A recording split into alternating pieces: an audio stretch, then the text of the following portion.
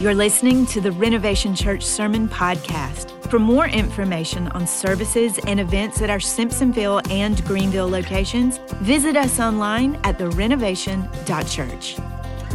Today's message is presented by our senior pastor, Jeremy Havlin. I want to turn our attention to the message this morning. We're in a series called Rhythms, and we're talking about the spiritual disciplines that we can actually incorporate into our life. One of the series before this was called Disconnected, getting disconnected from the things of the world. And my prayer is that you would get disconnected from the world, not just to be disconnected from the world, but so that you could actually get reconnected with God.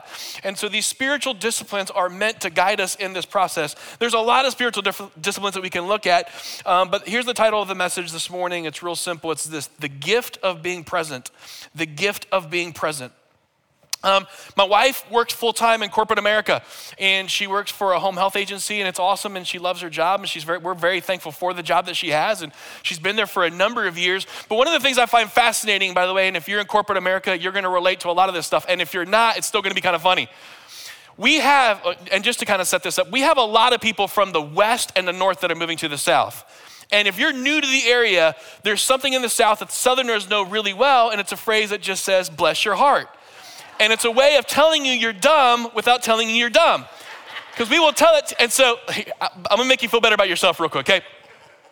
My wife and I, this past, in the summer, we did some work in our backyard, and we put in pavers in our patio area, these brick pavers that we put in there, and my wife wanted a herringbone pattern. Now, you can look that up if you don't know what a herringbone pattern is, but we were setting the herringbone pattern down, and the way you set it matters because it's gonna affect the whole direction of things, and so they put it down this way, and they're like, do you like that? And I said, well, I'm not really sure. What if we flip it this way?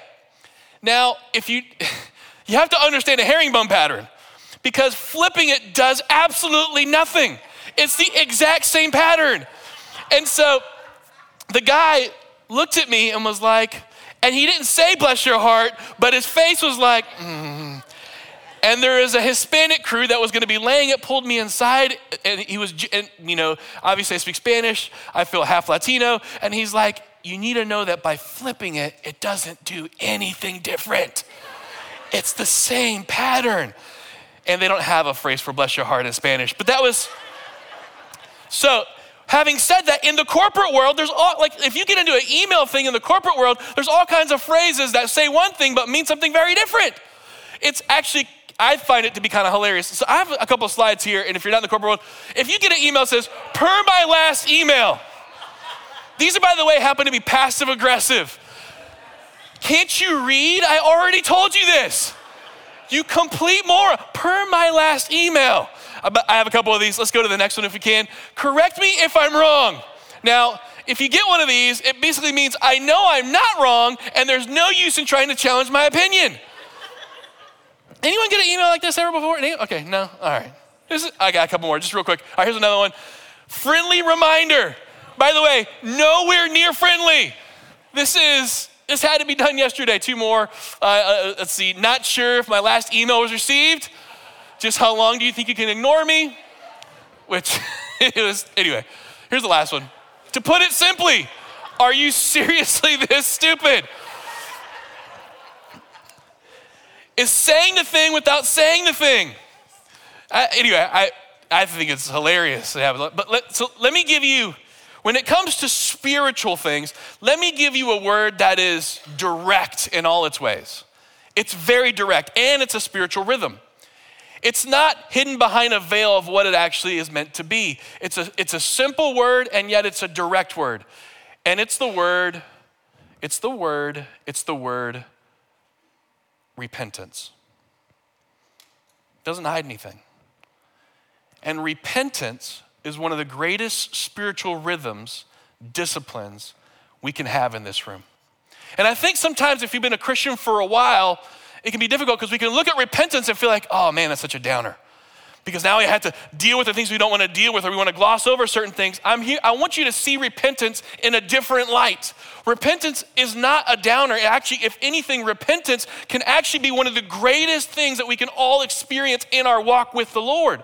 It can absolutely be that, because God wants more things for you than he actually wants from you. It's not hidden behind a veil. So I want to take this spiritual rhythm and I want to talk about repentance for just a moment. Before we get into a couple of verses on repentance, where does this all start? This idea that we need to actually repent for where we've gone wrong. Well, Genesis, all the way back in the beginning. I want us to actually look, it actually says Genesis 11, I think in the verse here, but it's not, it's actually Genesis 3. I want to actually look, this is the moment in which Adam and Eve sinned, and God is going to come in verse 8 and actually deal with them. This is not Genesis 11, that'll be a very different passage. In Genesis 3:8, when the cool of the evening breezes were blowing, the man and his wife heard the Lord walking in the garden. Let me stop here for a second. There's a lot of you that think that you could only spend time with God in the morning.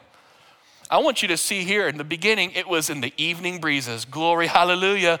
You, my not morning people, you declare this passage over your life. I don't have to spend time with God at 5 in the morning. Why? Because at 5 in the morning, you're not there yet. In the cool of the evening breezes. All right, sorry, that's a separate conversation. All right, he was in the garden. So Adam and Eve, they hid from the Lord God among the trees. Then the Lord God called to the man, "Where are you?" He replied, "I heard you walking in the garden, and so I hid." And then the weirdest verse, "I was afraid because I was naked." So here you have the moment in which sin enters into the world. They did what they were not supposed to do, and you know the story. You've heard the story. But this one little phrase in here says that the moment that sin entered into the world, Adam and Eve realized for the first time that they had been naked this entire time. But they realized when sin entered that they were all of a sudden naked. And it says very plainly, and I was ashamed. We were ashamed. We were hiding. And I am telling you as a pastor, because I see it, I've seen it in my own life, and I see it all the time in the world that you and I live in. People hide constantly. You're hiding here today. It's this natural thing that can happen to all of us in this room. Let me put it to you another way. Ready? How many of you in your life have ever felt less than or not good enough? Have you ever felt like somehow you could never measure up no matter what you did? Maybe when you were a kid, someone told you, "You're never going to be able to do this." And then you spent your life trying to prove that you could. I'm here to tell you, so many of us in this room, and you might have accomplished a lot in this life, and do you know underneath of that accomplishment, there's still someone inside of you that says, "I wonder if I've got what it takes." Because in the condition for all of us in this room is a shame, a not good enough. There's a brokenness.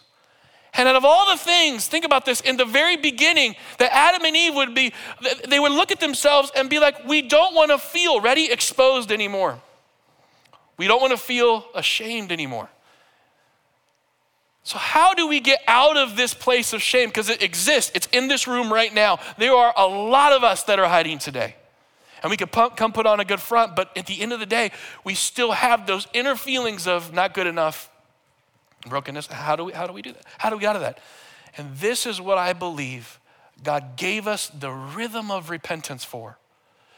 That we would be able to see that God actually longs for us to no longer hide, but to come out, ready, forgiven and set free.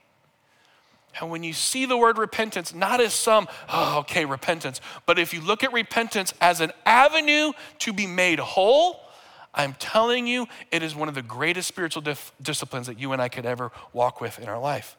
So I want to look at a couple of verses real quick. This is first Acts 3:19. There's a lot of verses on repentance, but I wanted to go to the New Testament here real quick. Acts 3:19 from the NIV, it says this: "Repent then and turn to God, so that your sins may be wiped out, that times of refreshing may come from the Lord."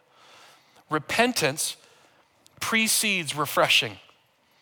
And how many of us, because we stay hiding, we want God to move in our life, but we're unwilling to repent. We want God to move despite us actually having repentance. And so I'm here to tell you something. Repentance precedes refreshing. You want to experience a move of God? Come to God and confess.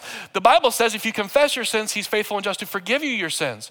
Confession is not meant just at the moment of salvation, because after you get saved, I know this is crazy, you're still not perfect. You married someone, they're not perfect, are they? You have kids, they're not perfect.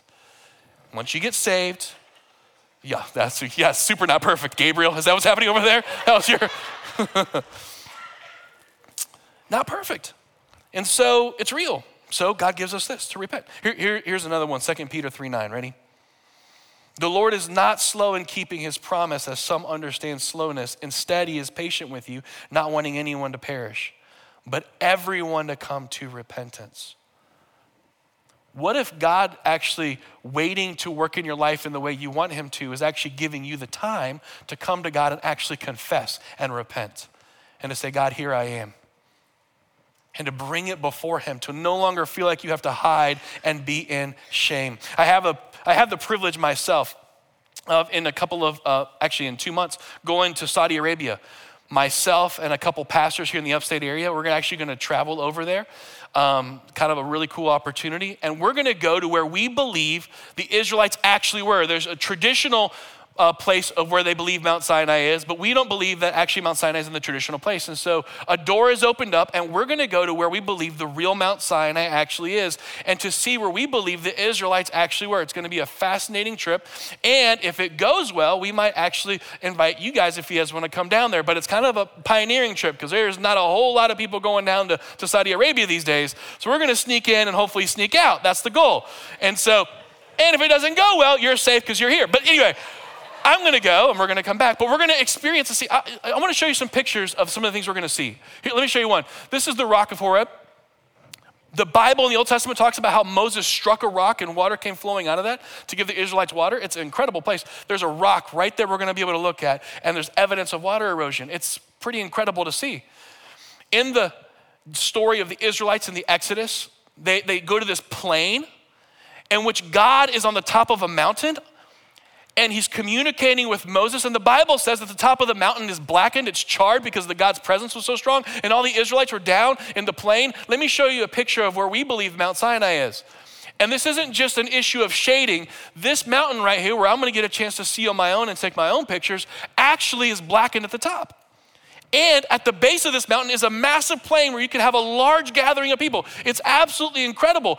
And they found a massive altar, a huge altar down there. And I'll show you the picture of the altar. It's massive. This huge stone slab, it's absolutely incredible. And etched into the altar are bovine creatures. Would have been the gods that could have easily been the gods of Egypt. And if you read this story, you know that Moses is up on the mountain, he's getting the 10 Commandments, but while he's up there communing with God, all the Israelites begin rebelling and they create a golden calf on an altar and they begin worshiping other gods. Moses comes down and is angry and has to rebuke what is happening down at the bottom. And I'm gonna get a chance to witness all of these things. Now, the reason I'm showing you this is because I find it, to me, incredible. I believe these places could be the places where these events actually happened. But here you have a God who created the world. Adam and Eve, as we just finished reading, they sinned and they fell into incredible, deep levels of shame. And here God is, and he handpicks a people, the Israelite people. And you read the story in Exodus where he brings them out of slavery and he brings them into a wilderness, the wilderness that I'm gonna be into. And what is he trying to teach them? He's teaching them that he always has a way to make it through. By the way, the journey from Egypt to the promised land is only 11 days. Do you know how many years they spent wandering? 40. Because they weren't getting the lesson. When there was no water, God brought them water. When there was no food, God brought them food. When there was no way through something, God made a way through. He was a cloud by day and a pillar of fire by night. And he was trying to communicate with his people that he had a way through all of the things that would come against them. And it's gonna be awesome to be able to see and witness for myself. And one of the greatest things that you and I have as Christians with the shame and guilt is that God has made a way through. That the God who spoke to Moses on top of the mountain to deliver the commandments, and Moses couldn't have known this, came and walked among us. And he gave his very life on the cross. And he spilled his blood. Why would he do this? Because he's a God who makes a way. And what does he make a way through? For the areas in our life where we are less than, where we are broken, where we have sinned, where we have jacked things up so royally that we can't seem to get out of it. What did he do? He gave his life so that anyone who cries out to him, anyone who confesses to him, this God says, you are forgiven and made right and made whole. Do you know what that could do to all of us if we had this understanding in our souls to the core that in every area of our life that we have kept hidden, that we are ashamed of, that we're broken about, that we could take all of, by the way, none of those are hidden from God to begin with. He sees all of them. Do you know what it means to be able to take all of these things and go before him and to bring it and say, God, here I am. And for the God who knows you more than you know yourself to say, you're forgiven. You're no longer have to live in the I'm not good enough world. What would change about God's kingdom if you left realizing that you're not a second-tier citizen? You don't have to live and be ashamed. I'm telling you, this is life transformative, and this is exactly the path that repentance does. Let me give you some thoughts with repentance. Ready? Real quick. And this is one of the core essences of Christianity, what it means to be a Christian. Let me give you a phrase that's getting harder to say in our current world. Ready? Repentance simply means saying this. Ready? I was wrong. Ready? We're gonna all say it together. It might have been a while since you said this. At the count of 3, ready? 1, 2, 3. I was wrong. Do you know what that can do? Just like, I know it's hard to come out of your mouth. If you're married, by the way, you wanna say, and you were wrong, and you were wrong, and you were wrong, wrong, wrong, wrong, wrong. But I'm here to tell you something. Do you know what would change in your marriage? If you go and you say, you know what, okay, I was wrong. Leave your spouse baffled. Mess up the whole argument by just admitting you were the jerk in the situation. See what happens there. By the way, it's amazing what can change in a situation if you just openly admit out there, I was wrong. Get it off your chest. Stop trying to hide stuff. This is a couple of years ago when Westside, the church that was here, joined us. In the middle of that, we were in the theater across the street. I didn't have an office. So I was working at Panera right here in Simpsonville. And apparently I was on the phone, but because I was on the phone, I didn't realize how loud I was being. So someone came over to let me know how loud I was being. They're like, sir, you're being really, really loud and you're being kind of a jerk. And will you please be more quiet? And I'm like, oh, okay. And I was like in the middle of a thick conversation, which is even worse because I'm like, all that information is getting to everybody. And so I wrapped up my conversation and I was like, well, that was super awkward. And my first instinct was, I'm gonna tell you where you're wrong, you stupid face. Don't ever come over here. But then I was like, they might come to church at some point and that'd be awkward. So I got up out of my seat. They had moved somewhere else in like this huff puff frustration. And I went over there and he saw me coming and I could see him tense up just a little bit. And I said, sir, you're right. I was too loud. I was wrong. And he was like, oh, okay. Well, thank you and have a great day. I was like, you too, sir. I was wrong. Adam and Eve are stuck in their nakedness and God is saying, where are you? By the way, when God asks a question, he already knows answers to things. When he asks us questions, what he's really trying to do is get us to understand what he's trying to get out of us. And they said, we're hiding because you came along and we're ashamed of our nakedness. What he's trying to get them to acknowledge, ready, is I was wrong. What would change in your life if you just finally stopped trying to put the blame on everybody else? By the way, do you know, and I'm just gonna go on a tangent here, I'm gonna go on a rant. There's a lot of bad stuff that can happen to you in your life, but the Bible never ever defines you as a victim. It actually says in Romans that you are more than a conqueror. And if you look at the passage in Romans chapter 8, it's not a list that you want to be on. It's nakedness and nakedness, Adam and Eve. Oh, that's a good tie. I'm gonna remember that better for second service. Like I was intentional. Nakedness and famine. It's a whole bunch of things that come against you. And in that list of bad things that happen to you, the Bible doesn't say, oh, when you're a victim, by the way. Oh, poor you. By the way, the world is gonna wanna make you a victim because if you're a victim, that's only how you're ever gonna see yourself. You were never created to be a victim. You were created for more. And so God calls you, ready, more than a conqueror. And how do you get to a place where you're more than a conqueror? It's because you openly admit, yes, some bad stuff might've happened to me, but we're all sinners in this world. We're all broken. So what am I? I am sorry because I was wrong. And I am not defined by my mistakes, or I'm not even defined by the things that happened to me. Do you know what really defines you the most? The one who created you. That's the one who wants to define you. So it's this life-changing way of viewing yourself. I was wrong. I cut off a lady in a parking lot of a Walmart one time. And she followed me to my parking space. I got out of my car. I thought it was gonna be a fisticuffs fight. I'm like, this is, by the way, I didn't want to have a church bumper sticker. I'm like, for real, you have a church bumper sticker, you better drive good because it's a whole thing. She got out to start yelling at me. I just said, ma'am, you're right. I cut you off. I was wrong. She goes, oh, okay. Well, have a good day, sir. I said, you too, ma'am. Here, let me give you another thought about repentance. Ready? It's not about being perfect. It's about being free.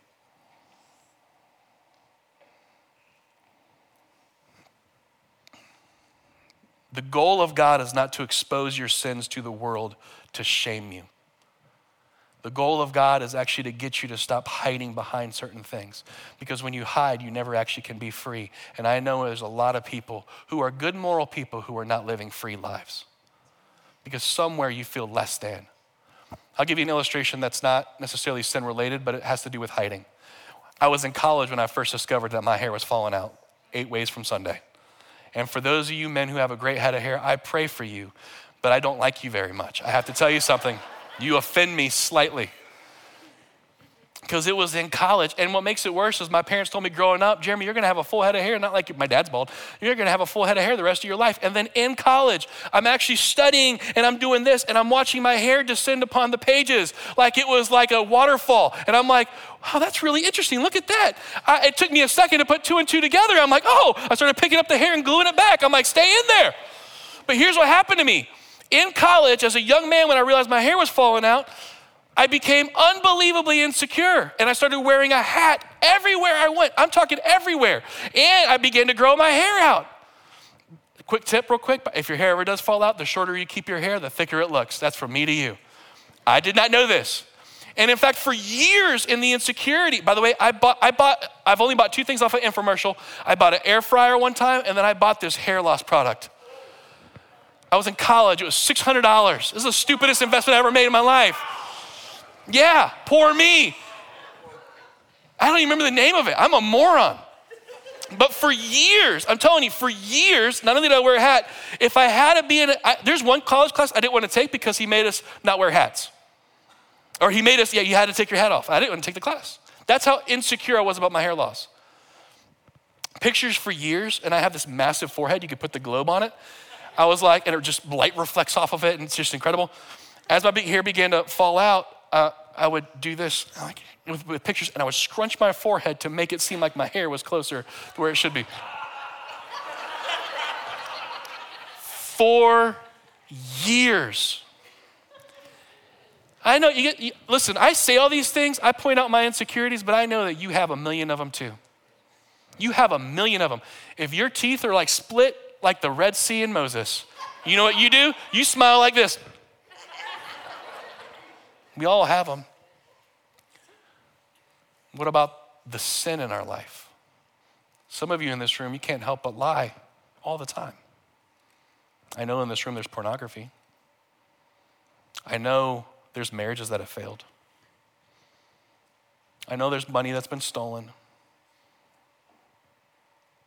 And I know this because we're humans. And God knows this. And so he asks us, why are you hiding? Why are you This is not a question of where are you hiding? It's a question of why are you hiding? He asks it to Adam and Eve. Why? They're hiding because they feel less than. That's why they hide. That's why you hide. That's why you post your better pictures on social media and not the bad angles. That's why you move your forehead down. That's why you wear a hat. By the way, I wore a hat so much at graduation. This is true. And I still remember this day. I don't remember what the speaker said. I don't even remember all the things we did afterwards. At graduation, as all the graduates of my university were sitting in there, someone behind me had a conversation about me. And they asked the person next to them, why does the guy in front of us always wear a hat? And the person next to them said, well, he's going bald. That's why he's wearing a hat. And I heard all of this behind me in the graduation service. Nothing else is going to make you feel worse than that. And God asked, why do you hide? Why are you hiding? And because all of us, we feel less than. The sin that we've done, the things that we've done wrong, the way that we end up living our life. And what does God do? He makes a way. And not just any way. He sends his only begotten Son that whoever believes in him shall not have to hide anymore. That's the gospel. That you might have jacked stuff up in such a way where you feel like you have no way forward. But God actually has a plan. I was wrong. Listen, it's not about being perfect, it's about being free. The reason I bring all of this to you is this. The title of my message, The Gift of Being Present. I fear as Christians that we are not able to be present anymore around us. If you incorporate this rhythm of repentance into your life, where you acknowledge before God that you were wrong, and you invite God to come and change you from the inside out, I'm here to tell you something. One of the things that it's going to do is it's going to free you up to be a lot more at peace in the world that's around you. One of the reasons why we're always wrestling around us is because we ourselves are not at peace. Repentance gives you, your mind and your heart, the ability to say, I'm at peace before God. Things out there might be crazy, but right here and right here, I'm at peace. So let me give you a quick thought about being present. Ready? And this has to do with repentance. The only way that you can actually be present is to surrender a past that you cannot control and trust God with the future. Or to surrender a past you can't change and to, hold on. Let me actually look at my notes. I just lost the moment there. Y'all pretend like that didn't just happen, okay? Where is my point? Y'all pretend, go back in time. All right, here it is. The only way, I'm gonna do it with that pastor, okay. The only way to be present is to surrender a past you cannot change and to trust God with the future you cannot control. You can't change where you've been and what you've done. And by the way, if God's able to forgive you of your past, don't you think that you can trust him with your future? Let me end with this verse. Hebrews 4 tells us this, and I think this is beautiful. Since then, we have this great high priest who has entered heaven, Jesus, the Son of God. Let us hold firmly to what we believe. This high priest of ours understands our weaknesses, for he faced all the same testings we do, yet he did not sin. So let us come boldly to the throne of our gracious God so that we will receive his mercy and find grace to help us when we need it most. I showed you the pictures that I'm going to go to in Saudi Arabia in January of a God who is teaching the Israelite people, I've made a way for you to get through this. And here in the New Testament, that same God who was with Moses and the Israelites came down, and now he is our high priest. And the Bible says, guess what? That high priest, he believes in you and he intercedes for you. Do you know what it's like to have a God believe in you? You know what it's like anybody believe in you. If anyone just stopped and believed in you, there's something that transforms you from the inside out. I ran across a story about a basketball team actually in Gainesville, and they're called the Tornadoes. And the Gainesville Tornadoes have 0 fans. Like literally 0 fans would come to their basketball games. The reason for that is because the Gainesville Tornadoes happened to be at a youth detention facility where minors have committed felonies. And one of the only perks on good behavior that they get is that when they play on the basketball team for the Gainesville Tornadoes, they would actually get the chance to travel outside of the walls and to go somewhere else. But whenever they'd go to games, no one would be there to help cheer them on. And so they played a prep school. I just think this is beautiful. They played a prep school, the Vanguard College Prep in Waco. So they go from Gainesville, they go to Waco, they're gonna play basketball. And 2 of the basketball players on the other team, the Vanguard team, they're like, we don't wanna come to a game and play these guys, and they have no one cheering in the stands. So 2 of the basketball players asked a whole bunch of people that when these young guys from the correctional place came out, if they could actually have fans for them to cheer them on. And a whole bunch of people at the game said, you know what, we can cheer these guys on. And so it's this beautiful story that happened. I find it awesome in Waco that when the Tornadoes, who never had fans to ever cheer them on, actually came to the basketball floor, they walked out. Do you know what they saw? A whole bunch of people cheering and holding signs and saying, man, it's awesome. We're going to be on your side tonight. And as they played, it was this incredible, beautiful moment of a bunch of people who maybe they didn't know and they didn't know them, who were saying, we're on your side. And it's beautiful. and they played their hearts out, and it gave them something more than just cheering. It gave them dignity. Do you know what God does for you and I? We repent, we acknowledge where we were wrong, but I want you to know something about God. He never removes our dignity. Why? Because we have a high priest who says, when you come to me, you are going to get mercy, you are going to get forgiveness, you are going to get grace. But guess what? I believe in you. I cheer you on from the mistakes that you have made. When you repent, when you acknowledge I was wrong, then God says, okay, I forgive you and set you free and put you on a new path. And you can go into the world, not as before, but as forgiven. This is a spiritual discipline that we can incorporate at every day, at every moment in our life. And do you know what it is like to go before God, who sees everything that you've done wrong anyway, to love you despite your feelings and embrace you and hold you and to cheer you on? There is no one like him. So I challenge you today and tomorrow and the day after to repent. Acknowledge your sin.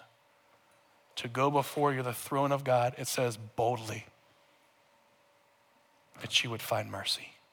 Let's pray. Dear Heavenly Father,